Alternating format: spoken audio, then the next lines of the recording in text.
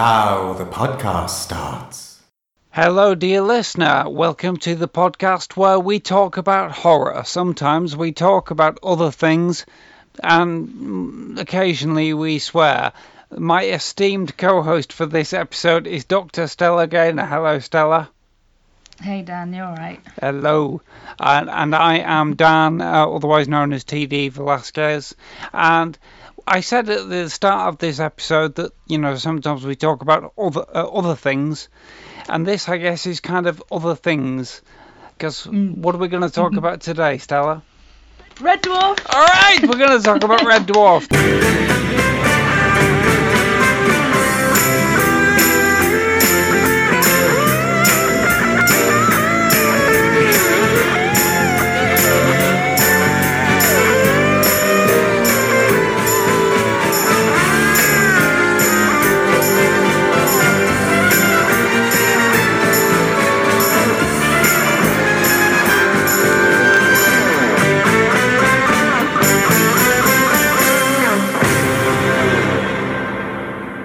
The British science fiction sitcom, which began in 1988 and is pretty much still going. Yes. I think it might be the longest running sitcom. Well, no, it can't be because... Well, maybe it is now, because Laughter of the Summer Wine finished like 10, 12 years ago, but up till that point it had been running for nearly 30 years. But Red Dwarf must be kind of giving it a run for its money now, and I can't think of anything else. So the reason Stella and I have wanted to talk about Red Dwarf on the podcast for quite a while, and the reason is because, it's a sitcom. But there are some scary episodes and some nightmare-inducing episodes that have, I think, haunted both of us for a long time. And we shall, for an hour or so, we shall expound on that.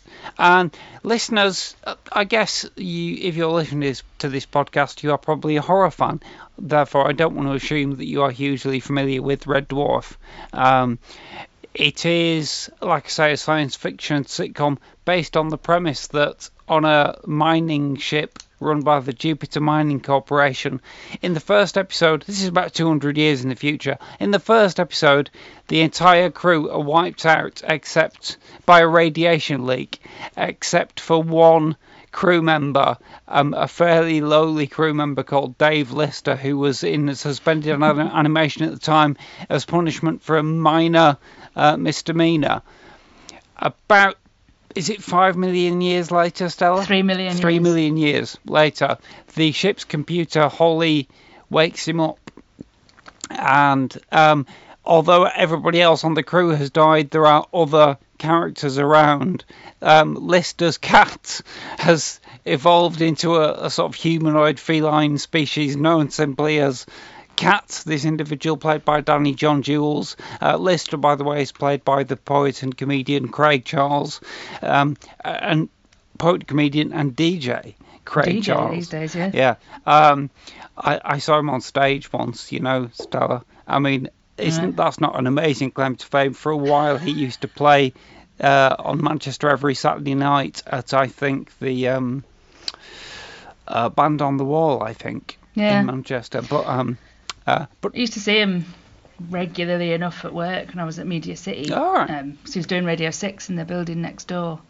And the first time I saw him, he was coming out, and he was on his phone.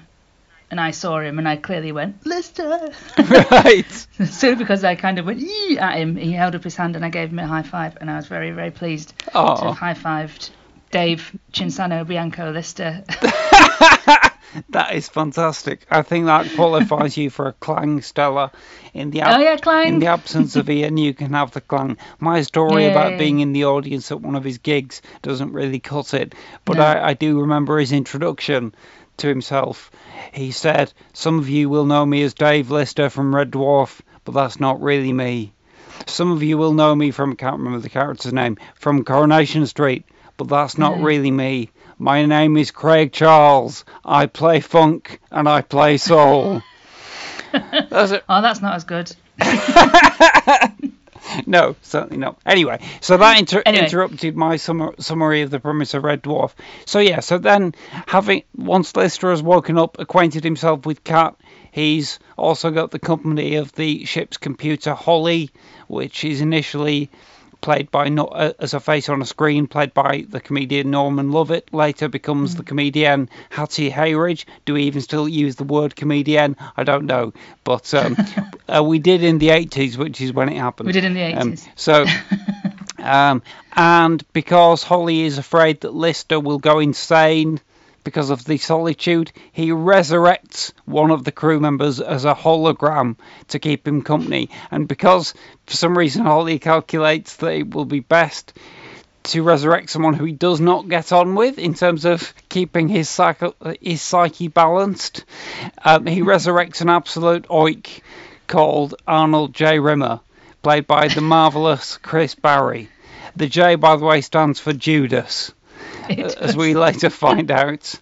And then later in the series we get another character added who is a repair droid called Crichton, initially played by David Ross but mostly played by Robert Llewellyn, who they pick up on a misadventure, and he sticks with them, and he's a delightfully he's kind of a comedy take on C-3PO, although C-3PO is already a comedy character, but he's a spin on that. He's a very obsequious, very well-meaning droid with a soft Canadian accent. At least when I was watching it when I was younger, I wouldn't have been able to distinguish between a Canadian accent and an American accent, but apparently that's what it is. Yeah.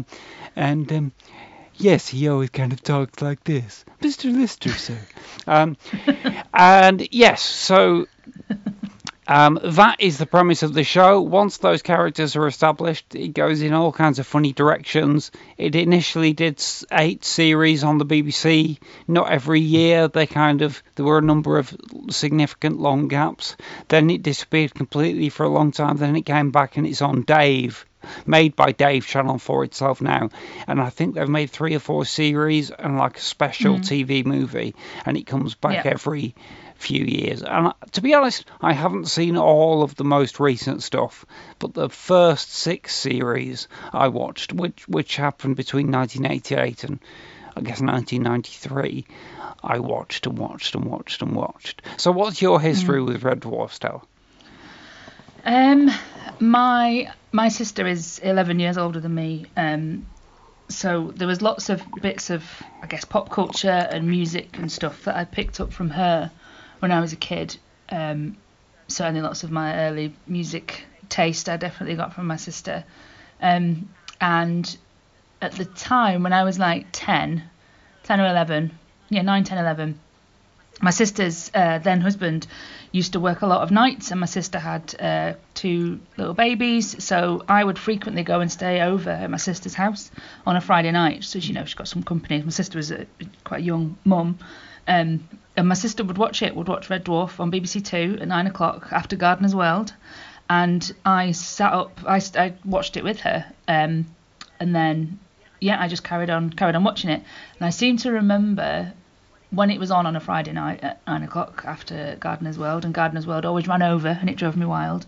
I had to watch it on the portable TV upstairs in Mum and Dad's bedroom because they didn't want to watch it. They wanted to watch something else downstairs on the big TV. So watching Red Dwarf on a Friday night, as it was coming out weekly, I remember being sort of sat in my Mum and Dad's bedroom, sat on their big bed, watching it on the little telly. And having slowly collecting all the episodes on VHS over the years. I had a big, long shelf of Red Dwarf videos because you only fit 3 episodes on a tape. Yes, I've still got many of those. I had loads. And then, so I watched it. I kind of didn't rewatch it for a number of years, and then I got a load of the seasons. I think seasons 1 to 4. I got them on DVD when we got a DVD player in the early 2000s. So I started rewatching them again and again and again and again. And I got a couple of mates who were big fans, and our friendship mainly consists of us quoting Red Dwarf to each other. Red Dwarf or The Big Lebowski, one of the two.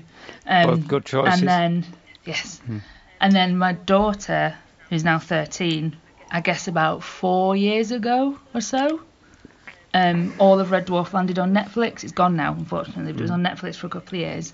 And I sat her down. It's like, right, you know you're going to watch this. And she was like, oh, God, really? And then within 5 minutes, she was just like, this is brilliant. So she watched them all back to back. Right. And then I read the books to her as bedtime stories. Oh, brilliant. As well. And then, yeah, so it's kind of, there's a few years where it wasn't really in my life, I guess, when I was at uni and, you know, no money and stuff. Mm-hmm. And then, yeah. So now, for instance, my daughter is obsessed as I am, and she had, when she went away this year on her, what's it called, the Outward Bound thing that they do with school, where they go and make them go up mountains and stuff in the snow. Okay. She went and did that, and she came back. She looked like she'd been at war. Right. She came back, and I said, "Oh, well done, mate. You've been away for a week." It's like, right, come home.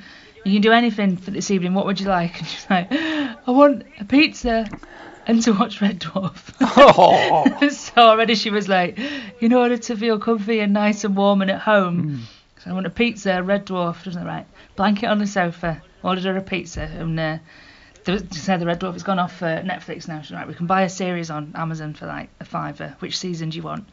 So we sat and watched them all when she came back, so she could feel at home again. Oh, bless. So it's passed on already that Red Dwarf is definitely comfort TV for sure. Oh, it's great, isn't it? Yeah, and I can identify with your daughter's reaction there. I think is very much, that's how I felt about Red Dwarf as a young teenager. So I started watching it, I think, when Series 5 was on. And definitely when Series 6 was first on, and around about that time I was just starting secondary school, and they started to repeat the entire series from the beginning on Friday nights on BBC Two. So I watched most of the series from the beginning, although I missed significant chunks. And in fact, I missed the first ever episode. I didn't see that for about 8 more years. And then, like a few years later, I was doing my GCSEs, and I suppose I can slightly credit Red Dwarf with the fact that I passed my GCSEs because it was part of my revision routine. I spent a whole day where I did half an hour's revision, and as a reward, I allowed myself to watch an episode of Red Dwarf, and then I did another half an hour's revision, and then another episode. And by the end of the day, I'd got through the whole of Series 5. Which remains my favourite series. Yes, it probably says something psychological about me that I rewarded myself with something as in terms of time, something as significant as the time I'd put in. You know, it's like I don't reward myself with a sweet or a chocolate bar or 10 minutes of something. I want another half an hour of to the equivalent of the half an hour I've just lost. I want it back, and. But it was a wonderful day, and to this day, Series 5 is still my favourite, I think. So, Stella, why should we be talking about Red Dwarf on a horror podcast? There are several reasons, and I think the most glaringly obvious one is its frequent use of monsters or monstrous characters. Sure. So while we've got the comedy going on, we've got the clear sitcom, situational comedy in the same situation, and they reset every week, and the characters don't learn anything. Nobody gets any better. Nobody improves as a person. Yeah. So everyone just stays the same and repeats the same mistakes over and over again. So we've got that going on as the sitcom. We've got all the sci-fi stuff, and we can expect monsters in sci-fi. You know, look at Alien, but it's got its lots of links to quite traditional methods of TV horror, really, of using, you know, the shonky sets and monsters where they can only afford for you to see their hands. Yeah. You can only see the puppet ones and it's covered in slime because you can see all the glue joins and you know it just feels that very sort of hands-on, handmade, monstrous space monsters or monstrous characters that are out to get them because they have no humanity because they're not human. And there's so many episodes where So going back to showing my daughter them again, there was a few episodes, particularly when she must have been like 9 or 10, I think, when we started watching it. And there was some episodes when they were on, I was like looking across at her at the sofa, like to make sure I was like, is she all right with this? Is this scaring her? Is she okay with it? And she was fine with it. And it was seeing it through a much younger person's eyes. That was like, oh, this might actually be a bit scary. Because when I watch it, I'm just roaring laughing. It's like, there are horror sequences in here. They are creeping around corners. It has gone dark. There is tense music going on. There is going to be a big monstrous reveal. Yeah, there's great atmosphere in the good scary episodes. I mean, I would say if the listener is new to Red Dwarf, I think the horror stuff is kind of concentrated around the 3rd, 4th, 5th, and 6th series. For some reason they kind of push the boat out. I think, linking to what you've just said, the fact that it was made at a time when there was no other sci-fi on TV, there was no Doctor Who, there was no Black Seven. Yeah. Basically, I think they had the Red Dwarf production team had the pick of the best special effects people at the BBC because they had nothing else to do. So suddenly Red Dwarf has really good sort of spaceships in it. And yeah, the budget is very limited, but it's quite creative with it. And the fact that... Yeah, it's very creative. Certainly in I think it's the 4th to the 6th series. And maybe it continues that later on, but I think it does it in more of a kind of cerebral or purely sitcom way. It does a kind of anything for a laugh approach, but with sci-fi concepts added to it. But in those series that I mentioned, they tend to be like on a different planet every week. Yeah. It's really ambitious in terms of the designer, and therefore you encounter different dangers on a weekly basis. Yeah. Even in the episodes I would say are not very horrorish, you get things like unpleasant alien creatures who try to make human sacrifices of the heroes and things. So what I'd like to do is just discuss a few episodes and kind of go into detail about the horror side of them. And listeners, if you are not familiar with Red Dwarf and you're thinking about watching it, obviously we recommend it. Go watch it. Some of the episodes we mention we are going to spoil because I think it's going to be very difficult to kind of explain how the horror aspect works in certain episodes without giving away the ending. But it's only a 30-minute thing, and we're not going to spoil the jokes, so it's still worth watching. Yeah,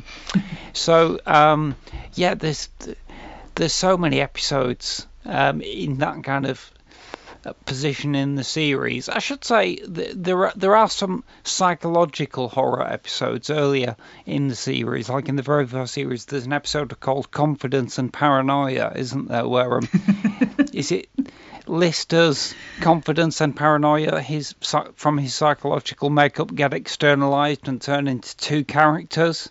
Yeah, because he's poorly. He gets space. It's not the one where he's got space mumps. He's just sick. He goes down onto one of the floors that's not been decontaminated or something. So he's just mooching around the ship because he's bored, and he comes back sick, and the hallucinations are kind of like his fever manifested. That's right, so he has a fever dream at some point, and it starts raining fish. Right. Yes. Oh, gee. And then his confidence and paranoia turn up, and confidence is like an American sort of car salesman type who calls him "Hey King." Yeah, the whole time. And he's actually played by Craig Ferguson, who went on to be the host of the Late Late Show. Is it the Late Late Show in America, which is currently hosted by James Corden? Well, indeed.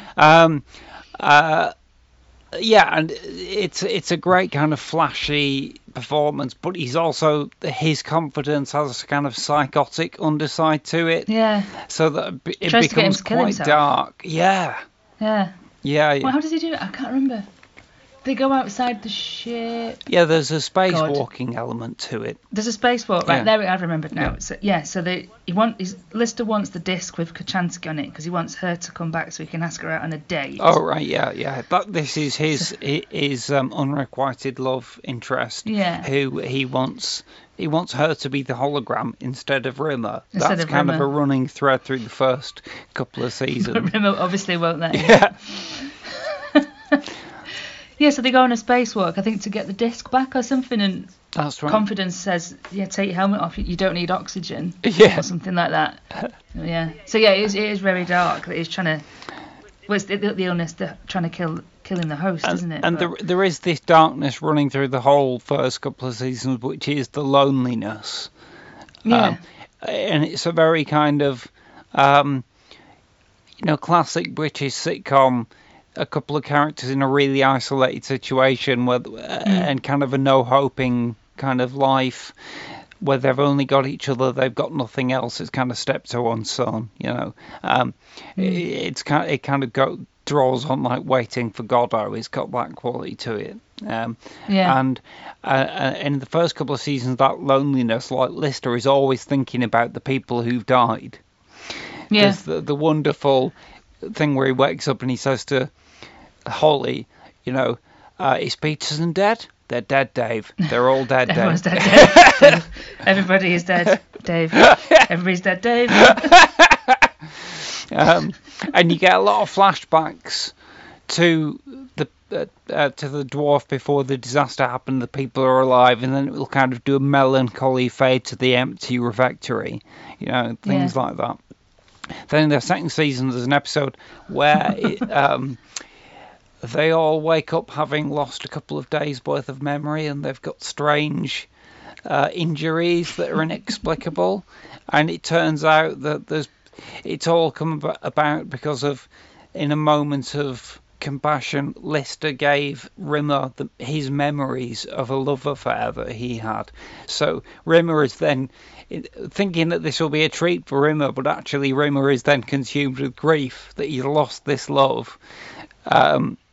And they all decide it was a really bad idea and they should just erase all their memories, and that's why the 2 days have gone. Rimmer finds out that he thinks that Lister was having an affair with Lisa Yates because he finds the letters. The woman I loved had a tongue in your ear. So, yeah. So again, there's a lot of kind of emotional isolation, hopelessness, that kind of horror in the first season. In the later seasons, that is offset by the fact that it has a more of an adventure feel. They go and do different things. They meet aliens. They kind of have more of a fun time. But that is where the monster horror side of things comes into it.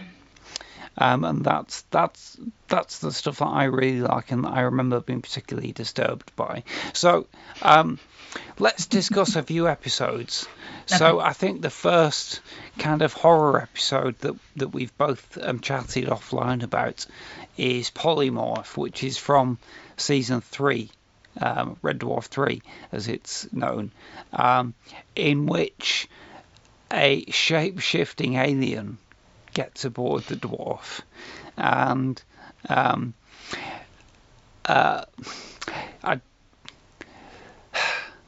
how would you describe the horror of Polymorph, Stella? Well, we see it in its monstrous form twice, I think, don't we? When it comes out of the bin, and then when they catch it in the cargo bay. But any other time it shapeshifts, so it's a beach ball. Yes. It's a remote control car. It's a kebab. It's a pair of underpants. So it's a really inventive use of the concept as well. It's not just people. So it could be anything, and they'll set it up where we, the audience, see the polymorph go into a room. Yeah. Go into the little kitchen space, I believe. We see it bouncing as a bouncy ball, and we see it land on his plate and turn into a kebab. So we know that it's there.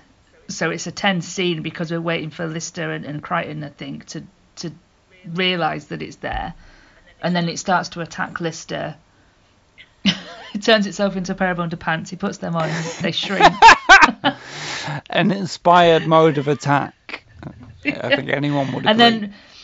And then it jumps out of the bin in its horrifying form, and it's a big, dripping, tentacly, roaring alien that you pointed out that it has the double mouth. Yeah, like it's a xenomorph. Yes, it's a Geiger-esque, isn't it, with the double jaw, and And yeah, like it's dripping and latexy. It's very 80s horror movie Yeah, kind of it's thing. very wibbly. And so it's like the plot of The Thing, but it uses the design, some of the design ideas it affectionately rips off from Alien, and then it does really inventive spin on the whole. It can change shape, it could be anything kind of stuff, and there's the emotional horror to it as well, because of the way it manipulates, because it steals emotions, doesn't it?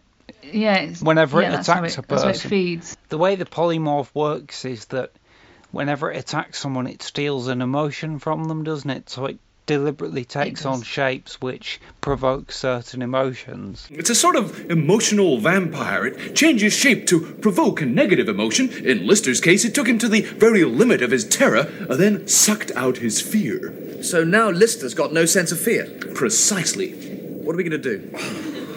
Well, I say let's get out there and twat it.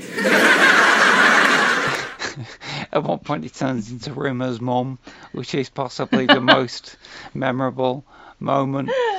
In order to provoke Alphabeti spaghetti. in order to provoke his anger,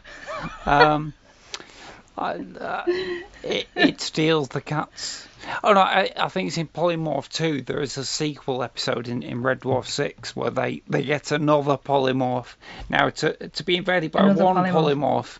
could be carelessness, or it could be an unfortunate event. But to be invaded by two looks like carelessness. But yeah, in Polymorph 2 it really does. steals his cool, I think. But in Polymorph 1, I can't remember what it steals from the cat. In Polymorph 1, it steals his... Is it his vanity? Because he's that's like right. a sort of... It becomes a bum, doesn't he? He's like... Yeah, he's a bum with like scruffy hair and a jacket that smells, and he's got like a bottle of liquor in a paper bag. Yeah, I'm nobody, I'm not here. Yeah. Yeah, that's brilliant. By the way, we've not even mentioned that Red Dwarf was created by Rob Grant and Doug Naylor, and the first 6 seasons are written by the two of them in collaboration. Rob Grant later left, and Doug Naylor writes the subsequent ones in collaboration with a series of different writers. And it is brilliantly written, isn't it? It's like the concept of every episode is wonderfully explored. So, and Polymorph is a great example. It's not just a comedy version of The Thing. It does the emotions thing. It does the...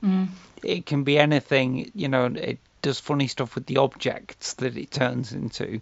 And it succeeds as a character piece because of the different shapes that the creature takes to provoke the different emotions. And yes, that's a wonderful one. It's also got the classic, you know, in the third act where they're creeping around the cargo bay, I think, to find it. So they're looking around corners. They don't know where it is. It could be everything. So it's got that. That's the bit of it to me that feels the most Alien-esque. Yes, and they've got bazookoids, haven't they? Have they got bazookoids by that point? Which is their kind of weapons that look a bit like the kind of big, low slung rifles that they have in Aliens as well. So I think it's possibly not this episode, but there is an episode as well where they do the motion tracker thing, don't they? They've got something which beeps when the monster is nearby. So that would be the first call of a horror-ish episode. And luckily we can't spoil too much about it. We've only got a few minutes for each one, and they're 30 minutes long. They're so well worth watching. Like Stella says, they're not on Netflix anymore. I think they might be on BritBox. All the later series, the post-BBC series, are available on UK TV Play.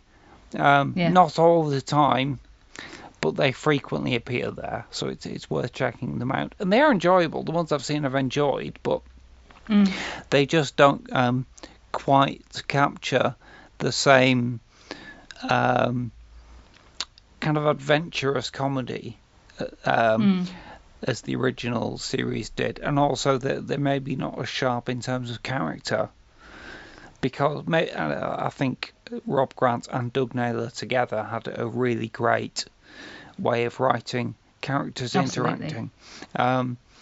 So let's mention a few other horror-themed episodes then. Do we want to go chronological, or do we just want to do a grab bag? We've directed the listener to know that these are all from the kind of middle 4 series. Middle, yeah. Um, I'd like to throw in Quarantine. oh my God! Possibly my favourite. Oh I yeah. think so. When it's the Dr. Landstrom, is it? Doctor, my that the name Mad is Doctor? Dr. Hildegard Landstrom, and I'm quite mad. Yeah. Quite mad. Yes. When she sits up out of the stasis thing, I think she says that, and she turns around and she goes, "Bah!" and her eyes glow. Yeah. That's really scary. No, it is, and it's not that. So I suppose we would explain what's going on. So in quarantine, is it a distress signal that brings them to the place? So I think it is. Isn't Yeah. it? They come across a kind of abandoned scientific base, and they're investigating it, but they discover that one of the scientists who was there is still alive and is frozen. And she is dying, but she is. She's a hologram, isn't she? She has a holovirus, and she has a kind of infection that she wants to pass on to another hologram, i.e., Rimmer.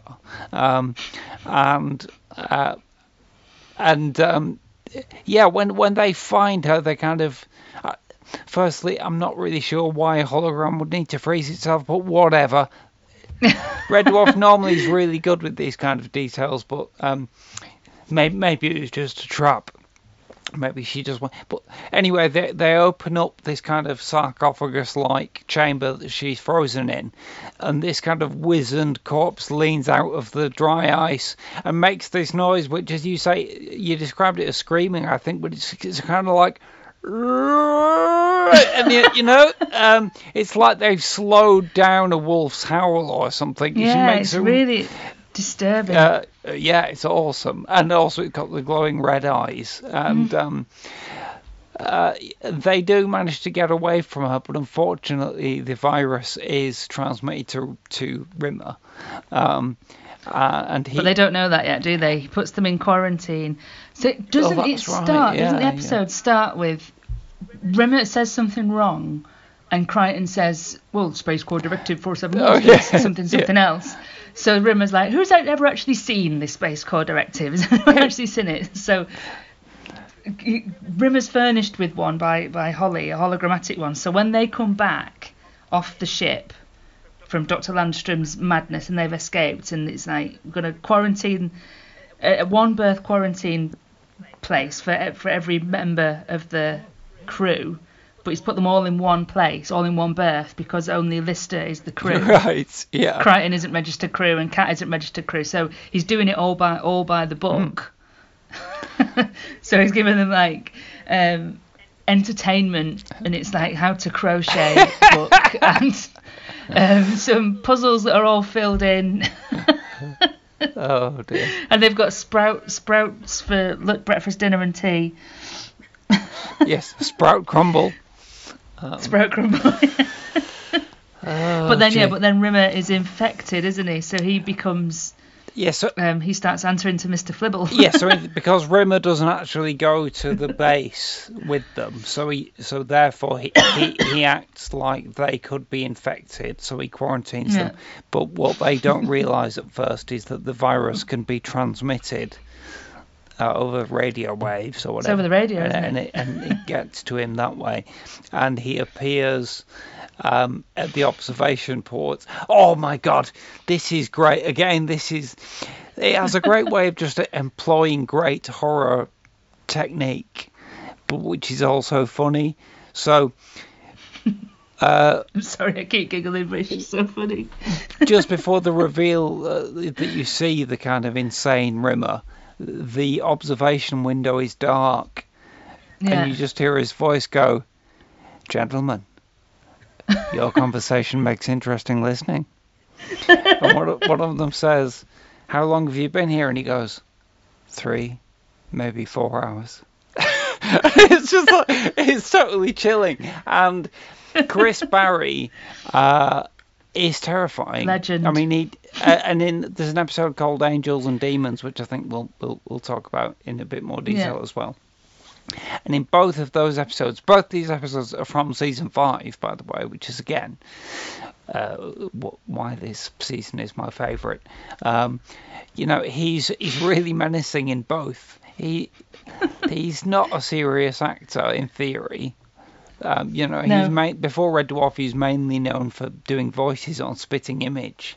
Spitting Image, But he has a genuine flair for kind of weird, the kind of weird poise and the suspense begetting slowness. He has that Anthony Hopkins kind of stillness of the madman kind of thing,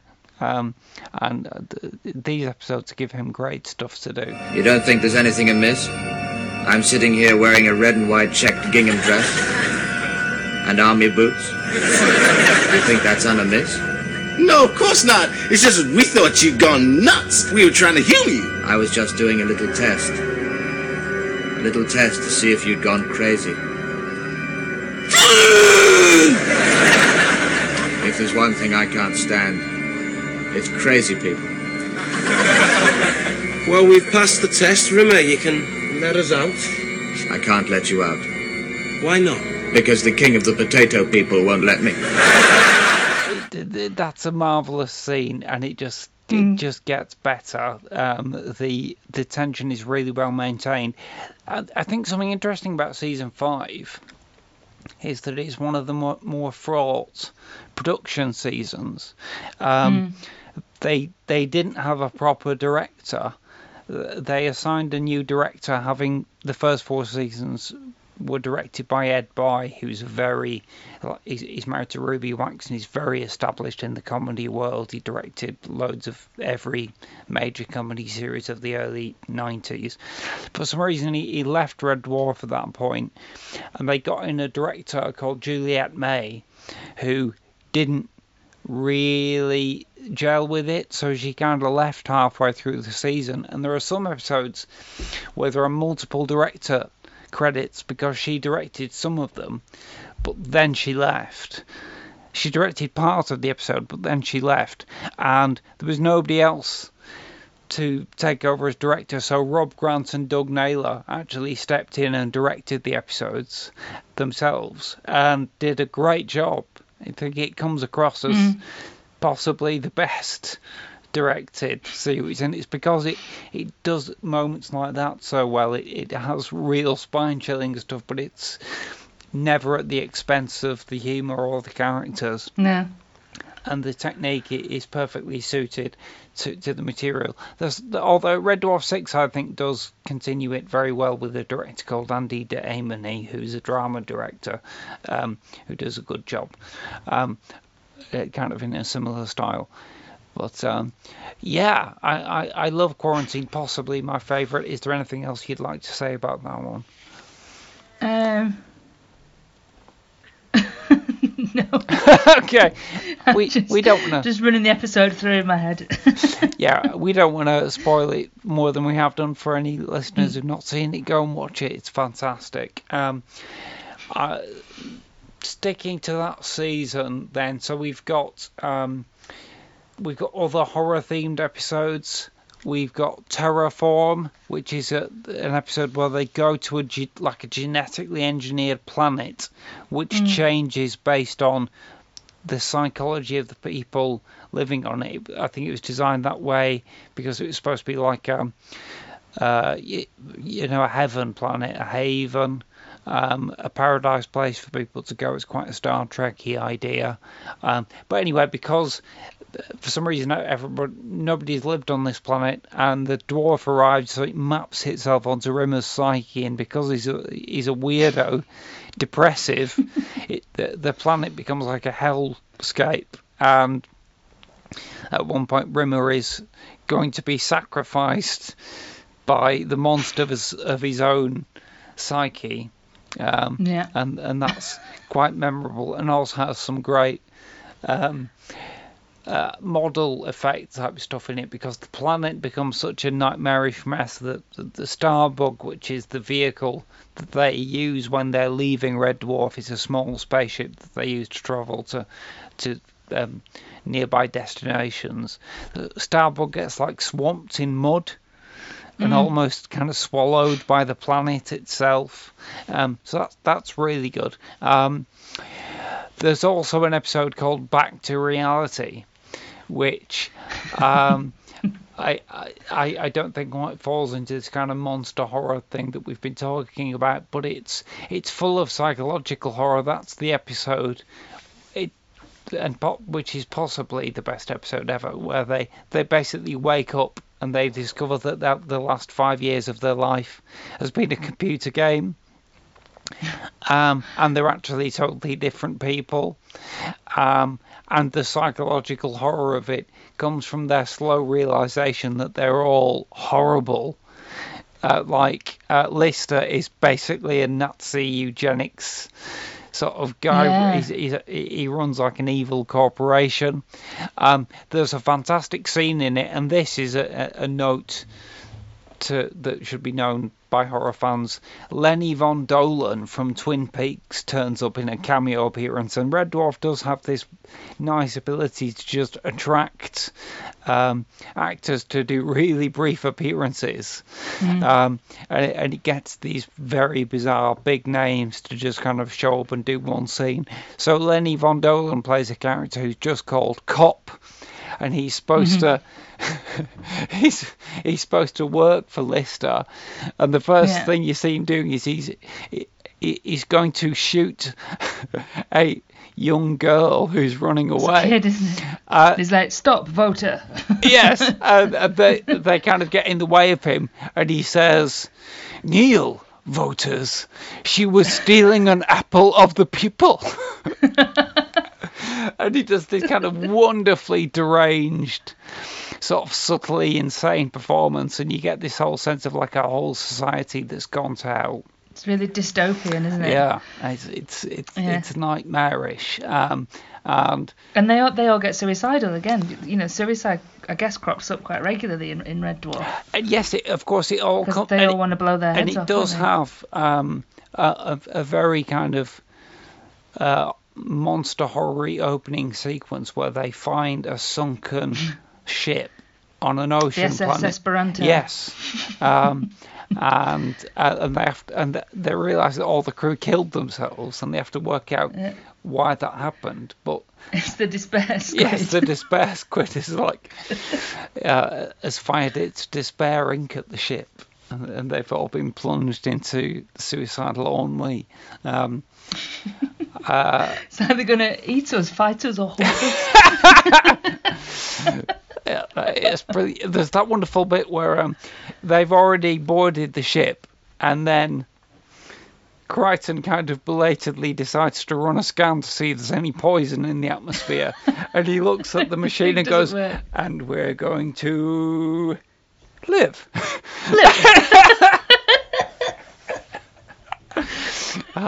They're just wiping the dust off the side, and it's like extreme contamination, or it's like you must wear a suit and the size scanner won't work. So we're a real Mickey Mouse outfit, aren't we? It's just, that's so wonderful. Okay, so we've only got a few minutes left. I did mention that we talk about angels and demons. It's another really good one. Basically, they're doing an experiment on the Red Dwarf with some kind of cloning device, and it goes wrong, and we ended up with two clones of Red Dwarf itself. But one of them is a virtuous ship, where the kind of the people on board the ship are cloned as well, and they're all kind of abstentious monks. Yeah. And then the other version of Red Dwarf which appears is a horrible nightmare where they're all psychotic killers. And this is the one where Lister is confronted by the evil version of himself, and they kind of explain to him why the other version of himself is the way he is. No way are you part of me. Oh, yes, he is. He's the little boy who used to pull the legs off insects. He's the little boy who, on a hot summer's day, held a magnifying glass to his best friend's neck and watched him burn. He's the part of you that wants all your friends to fail. The part of you that loves to watch horror movies. So I think it's really interesting that one of the reasons that they say that explains why Lister has a kind of dark side, an evil side, is he's the part of you that likes to watch horror movies. Yeah. So obviously that's got a... I don't think we quite agree with that analysis. But to be fair, the people saying that are like massively unbalanced evil characters. I don't think we subscribe to the view that watching horror movies turns you into a horrible psycho. Nah, we're all right. And I suppose from a modern sensibility, there is a certain amount of gay panic in that episode, which might look a little bit weird because the evil version of Rimmer is kind of explicitly bisexual, or maybe even gay. He threatens to have sex with Lister anyway, and it's not like there are any female characters around. No, and he's wearing like S&M gear, isn't he? Yeah, so like bondage gear. But we'll let that pass because if you look at any sci-fi series where they do a parallel universe type episode with evil versions of the characters, Star Trek does it a lot. For some reason, there are always kinky S&M types. Hopefully we've kind of moved past that trope now. But yeah. So Stella, we've only got a few more minutes. Are there any other Red Dwarf highlights you'd like to mention? The only one that I want to mention, and I don't think it's got anything horror in it really. Maybe you can see some horror in there that's not there. I just want to mention my favourite episode, which is White Hole. Oh, okay. Is that the Playing Pool with Planets episode? It's the Playing Pool with Planets one. Right. Because it's got that wonderful repeating scene where it's like, so what is it? You're just doing the same thing over and over again. Yes. And it's a bit of script that, you know, when there's the bits of films and TV shows that you know really well and your friends know it as well. And I got a couple of friends, Tom in particular, my friend Tom, that, like I said, we just say Red Dwarf things to each other. Whenever we hang out at some point, so he lives in London now, but whenever we do hang out and we do see each other, at some point someone will just go, so what is it? We'll go through the whole scene. Like we could be doing anything. We're walking down the road. We're in a pub. We could be anywhere. So what is it? Oh, brilliant! I think that's series 4, isn't it? I think so. Yeah. I've not seen that episode for a long time. I must watch it because I don't know it well enough. Now that you've reminded me of it, that's definitely one to check out. There are so many good episodes, especially in those first 4 seasons, and they all have great concepts like Backwards. Yeah. It's fantastic where they go to a planet where everything runs backwards. It doesn't have much horror in it, but it's just a really well executed kind of comedy piece. And I think I just want to mention in Series 6, that's where we get the Polymorph 2 episode. It's called Emo Hawk Polymorph 2. Emo Hawk. And a couple of the bizarre cameos. You've got the TV chef Ainsley Harriott playing an alien in that episode. You've also got Hugh Quarshie from Holby City and one of the Star Wars films, who plays the voice which just says, literally, this is all he says: "This is Gel Space. Death to the strangers." That's it. They got him in just to do that.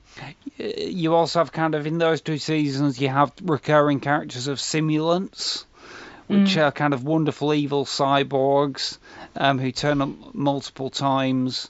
And as this might be the last thing I'll mention, another horror episode that's worth checking out is from Series 6 called Sirens, where they encounter these... it's kind of similar to Polymorph. They are recycling themselves a bit, but they're like big alien insects that don't change shape but are able to psychologically influence you, so you see them as something else. Something you really want, like Pete Tranter's sister. Yes. Oh, I can't resist you, Pete Tranter's sister. Can't resist. You can't see what she's doing with her pointy Oh, stick. dear God. And you get weird cameos in that, like Anita Dobson, who turns up. But also, from a horror point of view, Jenny Agutter from An American Werewolf in London appears as Professor Mammon, my creator, who is just a siren in disguise, and it's a lovely little cameo, which Jenny Agutter entirely does in kind of evil blue lighting as well. So it's a really kind of chilling little moment. So that's one to check out. But there are so many. There's so many. We could just list each one and say what's funny about it, and we could be here all night. But we've cheered But I each do have to other go to up. sleep. Yes, bless you. Need sleep at some point. It's been fun for us, and I hope that we've brought some cheer to the listener too. And I hope that if you haven't seen Red Dwarf, then you'll go watch it now.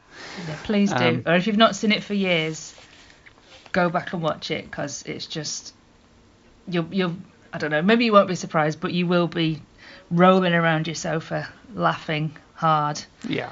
Definitely. I had a deep dive into it a few years ago, and it was the anniversary, and I just had the same feeling. Just like, I've not watched Red Dwarf for years. I want to watch as much of it as I can. And it's fab. And I'm delighted to say that there are still episodes I've never even seen properly, even from the first few years. So I've got those to look forward to. Right, we're right up to the line, Stella. So I shall say thank you so much for your company. This has been delightful fun. We got there in the end. We did the Red Dwarf podcast. So brilliant. Well, listener, we'll be back. I don't know when or how, but we will be back. We've managed to put out a new episode every week for the last 4 weeks. So I hope you know that we are still delivering content to you, and we care for entertaining you, but we just have very little control over ourselves and don't know when or what we'll be producing, but we will be back. And thank you so much for listening. Stella, my friend, it's been wonderful. Until next time. Smoke me a kipper. I'll be back for breakfast. Goodbye, Ace Rimmer, my most deadly adversary. That is one of the good episodes of season 7. All right, fare thee well, friends. God bless you all. Bye-bye.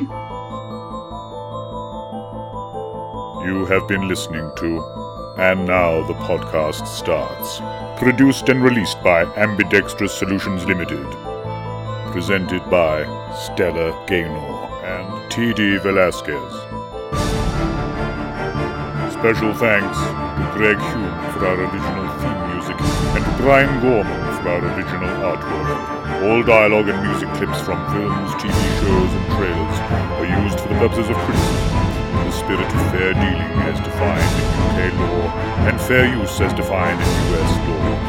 No copyright infringement is intended.